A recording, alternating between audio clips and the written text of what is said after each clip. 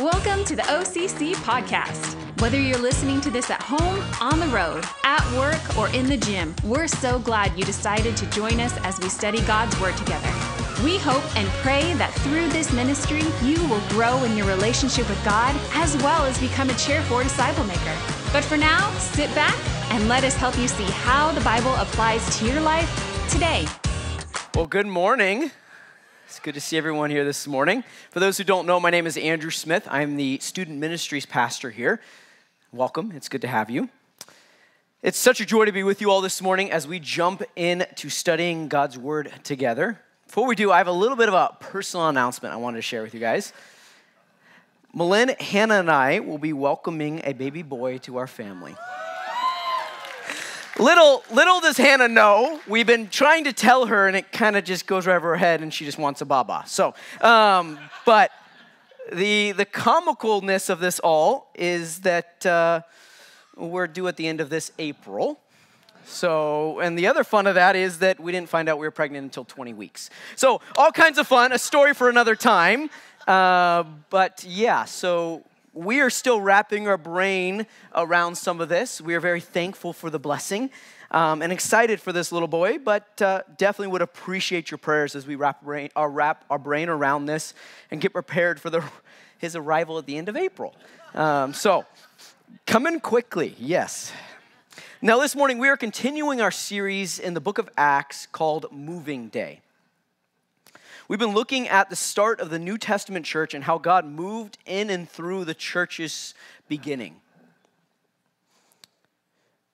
We have also seen how the Holy Spirit was given to believers and the church exploded around the Holy Spirit. 2 weeks ago, Pastor James walked us through the healing of the lame man at the temple gates.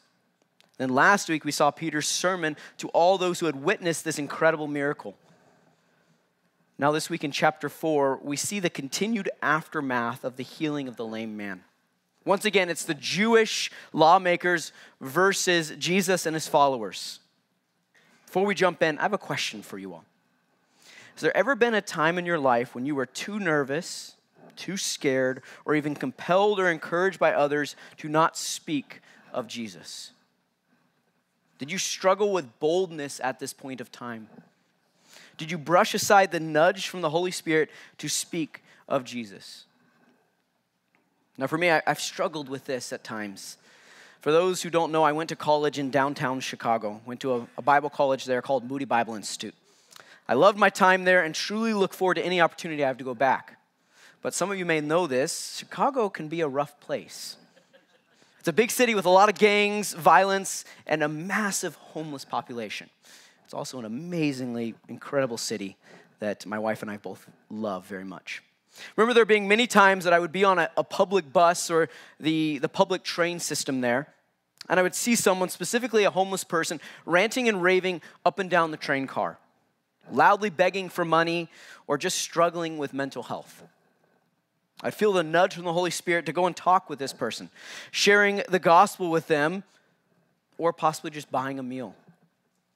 I'd push aside the nudge from the Holy Spirit because I felt like it was unsafe.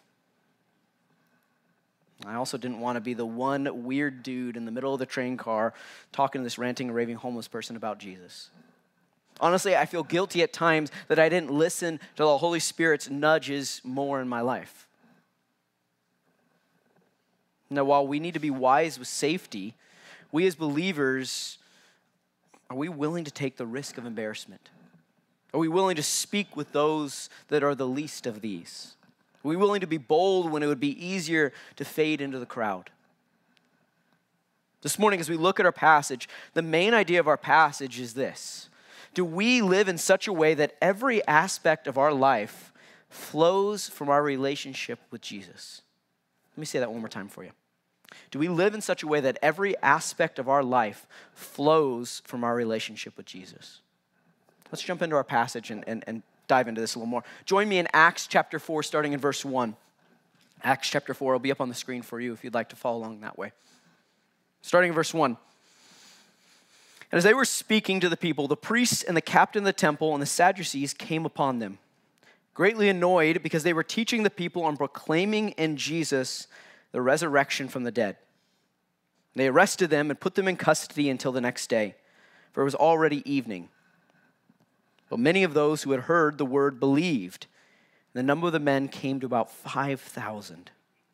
The next day, their rulers and elders and scribes gathered together in Jerusalem, with Annas, the high priest, Caiaphas, and John and Alexander, all who were the high priestly family. When they had set them in the midst, they inquired, "By what power or by what name did you do this?" And Peter, filled with the Holy Spirit, said to them, "Rulers of the people and elders, if we are being examined today concerning a good deed done to a crippled man, by what means this man has been healed, let it be known to all of you, to all the people of Israel, that by the name of Jesus Christ of Nazareth, whom you crucified, whom God raised from the dead, by him this man is standing before you well. This Jesus is the stone that was rejected by you, the builders, which has become the cornerstone. And there is salvation in no one else, for there is no other name under heaven given among men by which we must be saved." And when they saw the boldness of Peter and John and perceived that they were uneducated, common men, they were astonished. And they recognized that they had been with Jesus. But seeing the man who was healed standing beside them, they had nothing to say in opposition. When they had commanded them to leave the council, they conferred with one another, saying, "What shall we do with these men? For that a notable sign has been performed through them is evident to all inhabitants of Jerusalem, and we cannot deny it. But in order that it may spread no further among the people, let us warn them to speak no more to anyone in this name." So they called them and charged them not to speak or teach at all in the name of Jesus. Peter and John answered them, "Whether it is right in the sight of God to listen to you rather than God, you must judge. For we cannot but speak of what we've seen and heard." When they had further threatened them, they let them go, finding no way to punish them because of the people. For all were praising God for what had happened. For the man on whom the sign of healing was performed was more than 40 years old.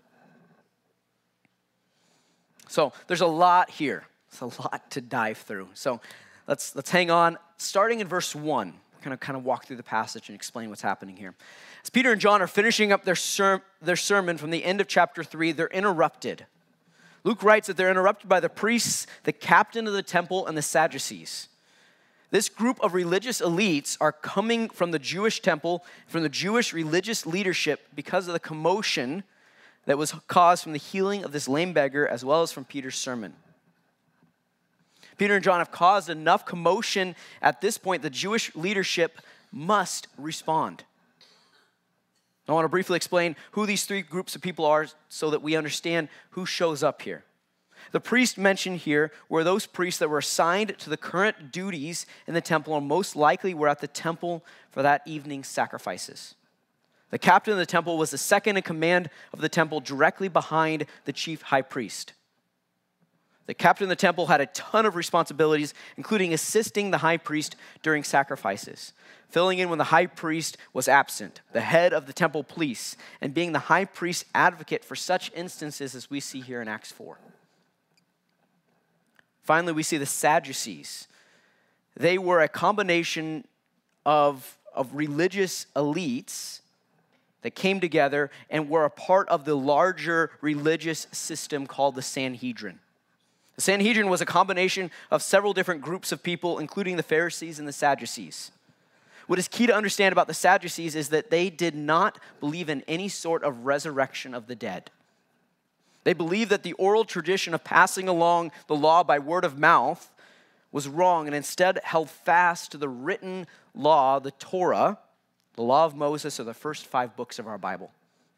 They also did not believe in any concepts of demons, angels, or immorality. So we look at verse 2, as Luke writes that this arresting group shows up and interrupts Peter and John. It is because they are annoyed at their teaching and proclamation of Jesus, as well as their belief that Jesus was raised from the dead. We must see that the Sadducees were the driving force behind this arrest. They had massive issues with Jesus and were very much a part of the push to kill him. And now they're taking on his disciples as they proclaim Jesus' messiahship, resurrection from the dead, Salvation that would include life after the physical death for believers, angels, demons, and the list goes on. What Jesus stood for and what Peter and John are preaching about goes against the very core of the entire Jewish religious system, but specifically the Sadducees. They're arresting and trying to silence Peter and John to stop the uprising that is completely contrary to the very foundation of their beliefs. Not only are Peter and John preaching something that is completely against the entire Jewish religious system, but they're doing it inside of the Jewish temple. This would be like going to a Seahawks game, getting on the field, on a mic, on the Jumbotron, and rooting for another team. It's not going to go well. Now, verses 3 and 4, we see that this arresting party takes Peter and John.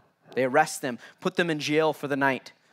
This is because it was already evening and the Jewish religious leadership, the Sanhedrin, would not meet at night.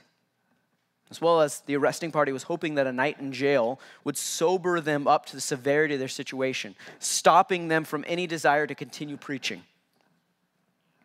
After Peter and John are led away, Luke tells us that those who had witnessed the miracle and listened to Peter's sermon, many of them believed and numbered about 5,000. Once again, we see this idea of the moving day. We see the Holy Spirit is moving and doing radical things in the hearts of those who believe.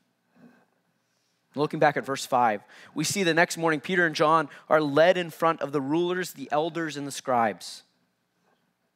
Now, these three groups of people mentioned here are what would make up the entire Jewish religious government, the Sanhedrin.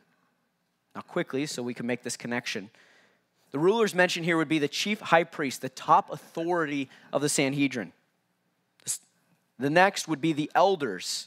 They would be the lay leaders of the community, commonly referred to as the Sadducees, the same ones that just arrested Peter and John 2 verses before. Now, the scribes mentioned here would be drawn from the class of the lawyers and be referred to as the Pharisees. In addition to these three groups, Luke mentions that there were other key men in attendance. The Tyndale commentary explains who these men are. Listen as it says this. Luke mentions certain important priests who were present. Annas, who had been high priest in AD 6 to 15, but had been deposed by Rome, succeeded by his various family members, including his son-in-law Caiaphas, another one that we just saw here. Despite his deposition, Annas was still very much had a great influence on the Jewish religious leadership. We also see John, who is pretty much unknown, unless this is a variant of Jonathan, another son of Annas, who was high priest in AD 37. The last one, Alexander, is unknown. We're not sure his connection. What we do know is the other members of the high priestly family had held very much of influential positions within the Sanhedrin still. So in addition to these three groups of the Sanhedrin in attendance for this hearing, similarly to the trial of Jesus, we see former high priests who are brought in as well. Stage is set and the trial begins in verse 7. We see that Peter and John are brought before all these men. And the Sanhedrin asks them very directly, not beating around the bush at all here, by what power and by what name did you do this? They're asking, by what power and name did you heal this man, and are speaking of the resurrection? Remember, the resurrection would have directly violated the Sadducees' beliefs. They're giving Peter and John a chance to defend themselves and explain the power behind the miracle and who they are preaching about here. Starting in verse 8, Peter gives an answer in another sermon. They've asked by whose power and name. And Peter clearly tells them it is by the name and power of Jesus Christ that they healed this man. In the beginning of verse 8, we see that Luke tells the reader that Peter was filled with the Holy Spirit. This is not meaning that Peter wasn't filled with the Holy Spirit before this moment. Instead, this was a special powering from the Holy Spirit for the purpose of boldly proclaiming to the Sanhedrin. What we see here is a direct fulfillment of Jesus. And Luke 12, 8 through 12 says this. You can look up the screen. Jesus says to his disciples this, and I tell you, everyone who acknowledges me before men, the Son of Man also will acknowledge before the angels of God. But the one who denies me before men will be denied before the angels of God. And everyone who speaks a word against the Son of Man will be forgiven, but the one who blasphemes against the Holy Spirit will not be forgiven. When they bring you before the synagogues and the rulers and the authorities, do not be anxious about how you should defend yourself or what you should say. The Holy Spirit will teach you in that very hour what you ought to say. Peter and John are receiving that special teaching from the Holy Spirit here on what they are to say as they're being questioned by the Sanhedrin. Peter launches into this sermon, and within this sermon we see 4 key points. You'll see them up on the screen. They are, firstly, Peter tells the Sanhedrin that they healed this man and are preaching in the name of Jesus. Secondly, he identifies who Jesus is. Thirdly, I'll fix this here. He condemns the council for rejecting and killing Jesus. Fourthly, he preaches the gospel clearly to the council. A couple key parts of this sermon so we can catch them. Peter clearly calls out the Sanhedrin for the ones that rejected and kills Jesus in verse 10. Peter reminds them that it is Jesus' name they speak, heal, and believe in the resurrection of the dead. Verse 11, we see that Peter continues to remind the council of their sin by looking back at Psalm 118:22 as he speaks of Christ being the cornerstone that the builders rejected. Here Peter is taking an Old Testament passage that they would have known and explaining how it has been fulfilled in Jesus. The Sanhedrin is guilty of killing Jesus because they are the builders of the nation of Israel. They are the religious authority. They rejected the cornerstone, the very foundation and salvation of Israel and all mankind. They rejected him, wrongly accused him, and killed him. Remember, the idea of cornerstone is that of the very foundation that a house was built on. So Jesus was the rock, the foundation which God's people are built on, and the Sanhedrin killed him. Peter wraps up his sermon in verse 12 by an incredibly clear explanation of the gospel, as we mentioned earlier. Peter tells those who are listening that salvation is not found in anyone except through the cornerstone, the rock, Jesus whom the Sanhedrin killed. Let's pause for a second. This is the gospel. We are saved through Jesus alone. It is his death, his blood, his sacrifice that saved us. There's nothing that we could do that saves us. Salvation is only found in believing in Jesus as our Savior and that he was raised from the dead. But sadly, I think so often believers don't operate with that as their foundation. They believe it here, but they don't live it out. Believers often begin to operate in a mindset they are saved through their good works. Let me explain this. Let me give an example. A believer that lives their life in a way that they believe if they do good works, they will gain God's good graces or earn God's favor. Or if a believer sins, now they've lost God's favor. That it becomes up to our actions on whether or not we feel like God is good with us right now. This is not the gospel, and Peter has made that clear. We do good works not to earn God's favor or to save ourselves from our sins. We do good works to love God, serve him, to honor him, and to point others to him. Friends, do we find that in our life that we live in such a way that we are trying to earn God's salvation or earn his favor? Do we go through life wondering if we have God's favor today because of what we have done or have not done? It becomes this question that sadly, I think believers wrestle with. Am I good with God today? Am I not good with God today? If we have called upon the name of the Lord and are saved, we have God's salvation. We have his favor. Now we have to live our life confidently on the cornerstone of the salvation that we received from Jesus. We have to live our life in such a way that we love God, serve him, because it is an outpouring of our relationship with Jesus, not trying to earn his favor. Let's jump back into our text here and continue. Verse 13, after Peter's done preaching, the Sanhedrin is amazed at Peter's boldness, Peter and John's boldness. Luke tells us they were amazed because they were uneducated, common men. They were nobodies. But Peter and John were followers of Jesus, and the council knew that. Luke tells us they knew that Peter and John had been with Jesus. Peter and John had made no secret that they had been with him. Let's remember that Peter has clearly stated already that it is by Jesus' power they did this miracle, and they are preaching about the resurrection. They're not hiding the fact that they belong to Jesus. Friends, do we hide the fact that we belong to Jesus? Are we open and honest about whose we are? Are we open and honest about, with everyone we come across, about what we believe, why we believe it, and what Jesus has done in our life? Are we open and honest by whose power and name we live our life? We'll talk about that more here in a second, but let's keep going. Verse 14, the Sanhedrin not only is amazed by the boldness of Peter and John, as well as that they know that they aligned with Jesus, but standing right in front of them in support of Peter and John is the lame beggar that was healed the day before. There's no question of the miracle that was done. There's no question that this man was healed. The council cannot dispute that. He's standing directly in front of them, not out on his mat, begging any longer. The healed man is a known sign of the power of Jesus. Peter and John have made that clear already. Verses 15 through 18, the council sends Peter and John out of the meeting so they can discuss their decision and punishment for these men. As they discuss, they're at a loss.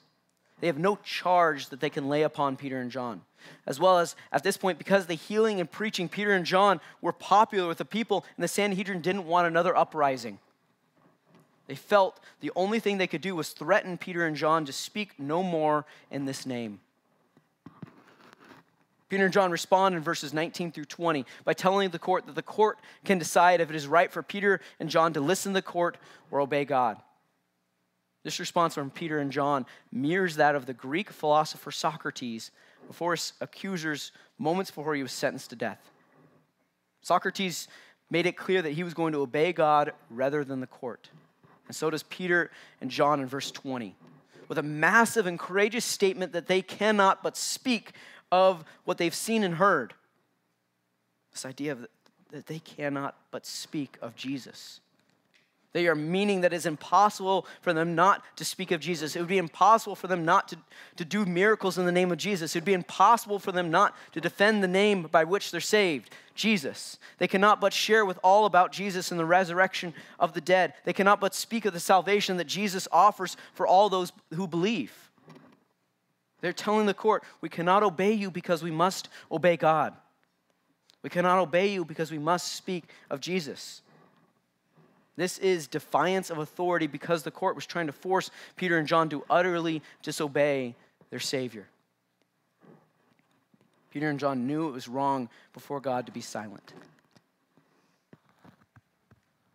They knew it was wrong to obey the Jewish religious authority because they were commanding them to do something that was against Jesus.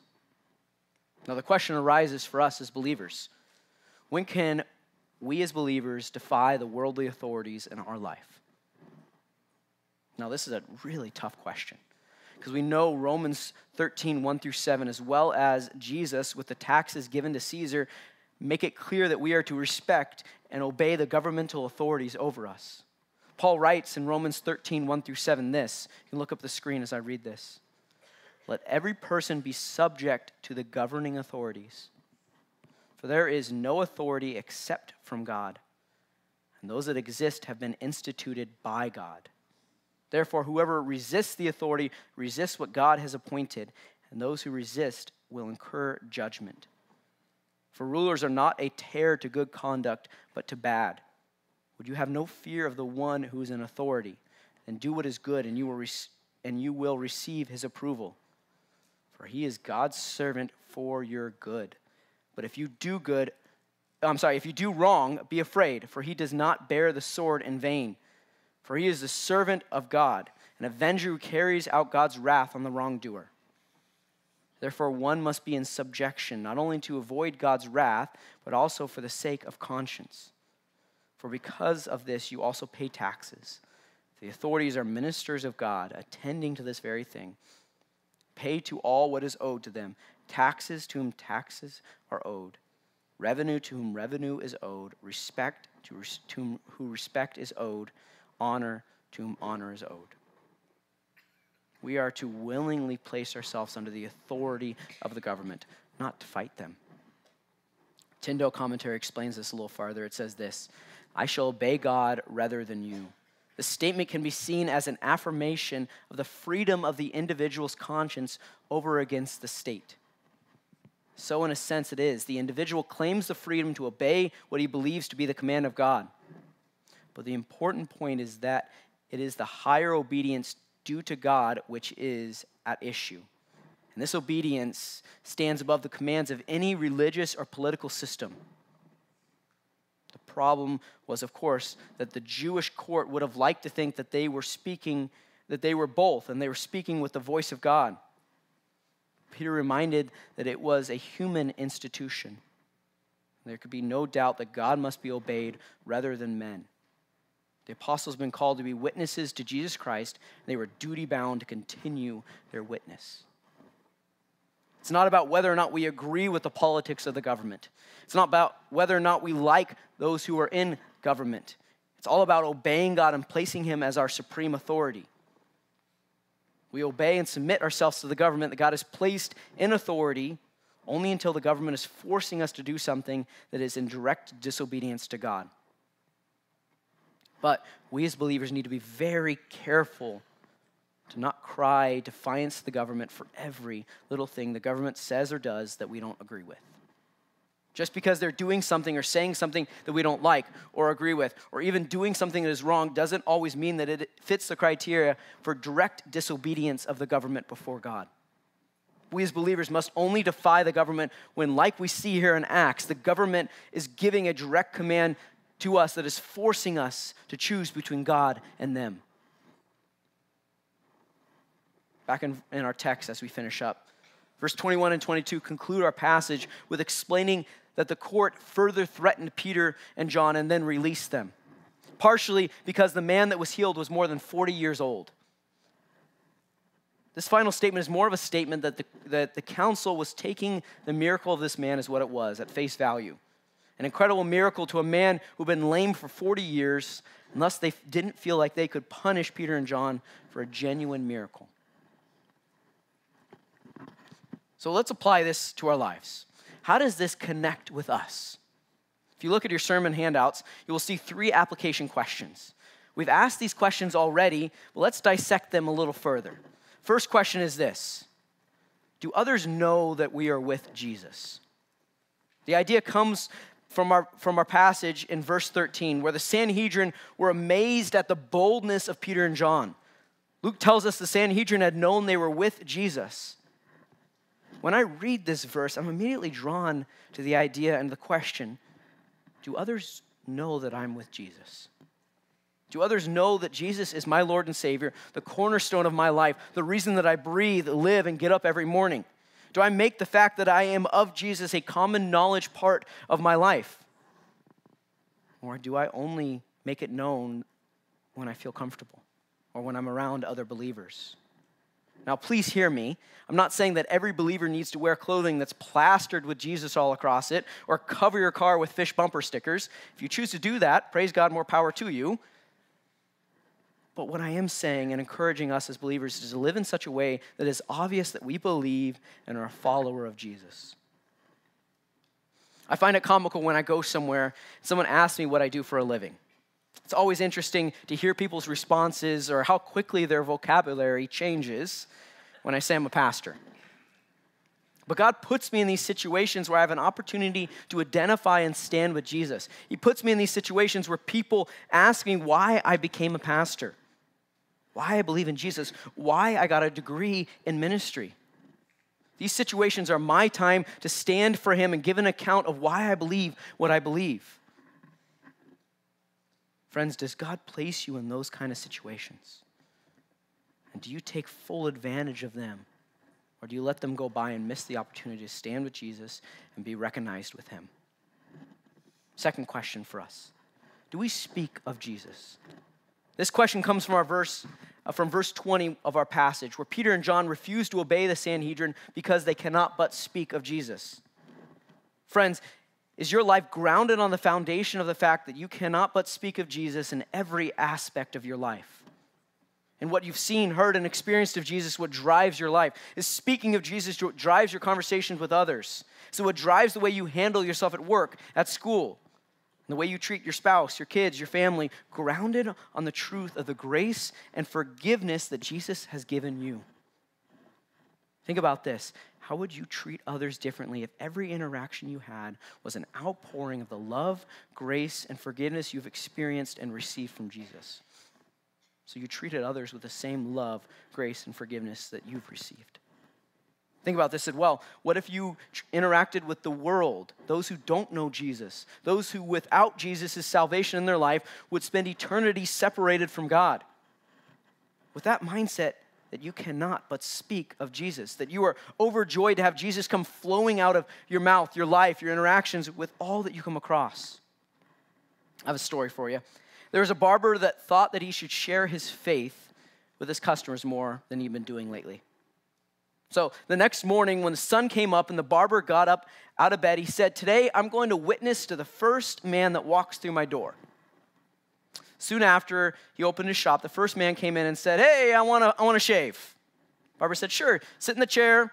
I'll be with you in a moment." Barber went back in the back and prayed a quick, desperate prayer saying, "God, the first customer came in. I'm going to witness to him right now. Give me the wisdom to know just the right thing to say to him. Amen." Then quickly the barber came out with his razor knife in one hand and a Bible in the other while saying, "Good morning, sir. I have a question God wants me to ask you. Are you ready to die?" Now, maybe this isn't the greatest method of evangelism or maybe the greatest question, but the heart of the barber is right on. He knew he needed to share with his customers the hope that is found in Jesus. Friends, are you willing to take the risk of embarrassment or rejection because you want others to know the same hope, grace, and forgiveness and salvation that you found in Jesus? You don't have to be a pastor, a professional evangelist, or even have the perfect gospel message down in your back pocket to share with others. God just calls us to speak of him. As Peter says, we are called to live in such a way that we cannot but speak of Jesus. Final application question this morning is this: are we willing to be identified with Jesus when it isn't easy? Final question comes from the final 7 verses of our passage where the Sanhedrin repeatedly threatens Peter and John to not speak of Jesus. It would have been easier for them to just comply. This wasn't an easy situation for Peter and John. They'd spent a night in jail. They were questioned and threatened by the top religious authority of the day, the same authority that compelled Rome to crucify Jesus. We know from the end of the story, life didn't get any easier for any of these disciples. For most of them, they were killed for standing with Jesus. But they chose to obey God more than men. They chose to live by the very statement that Peter said, "We cannot but speak of what we've seen and heard." Friends, the chances that we as believers here in the States today experience anything close to what the disciples and the early church experienced as the Holy Spirit moved is low. But it happens to believers all around the world. Here in the States, we'll probably more experience the pushback that comes from the world hating Jesus and thus hating us. We'll experience more the need to stand with Jesus as the world pushes back more and more for believers to be silent. Are we willing to stand for Jesus even when it would be easier to be silent?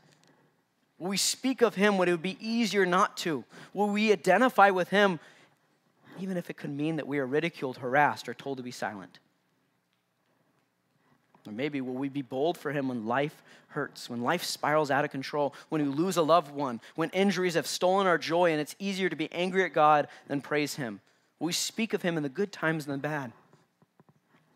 I look at this passage and I'm immediately drawn to the idea that what we are given from Jesus, the hope, the grace, the mercy that we are given, it should light a fire under us as believers. It should be a joy. It should be this amazing passion that we know that we have what others need to know. That we have inside of us the very hope, the very joy, the very salvation, and then we have the opportunity to share with all.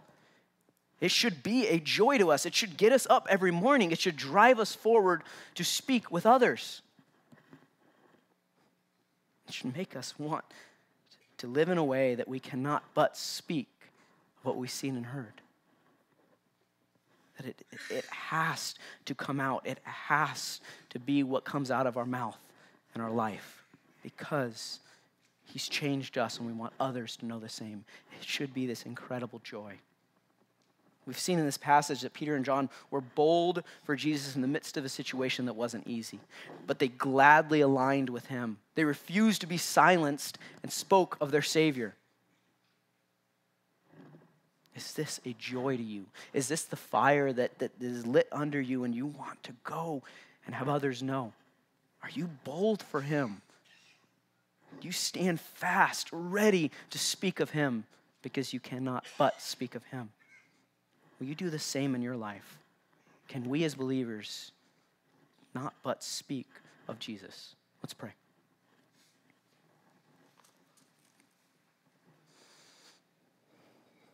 Heavenly Father, we love you.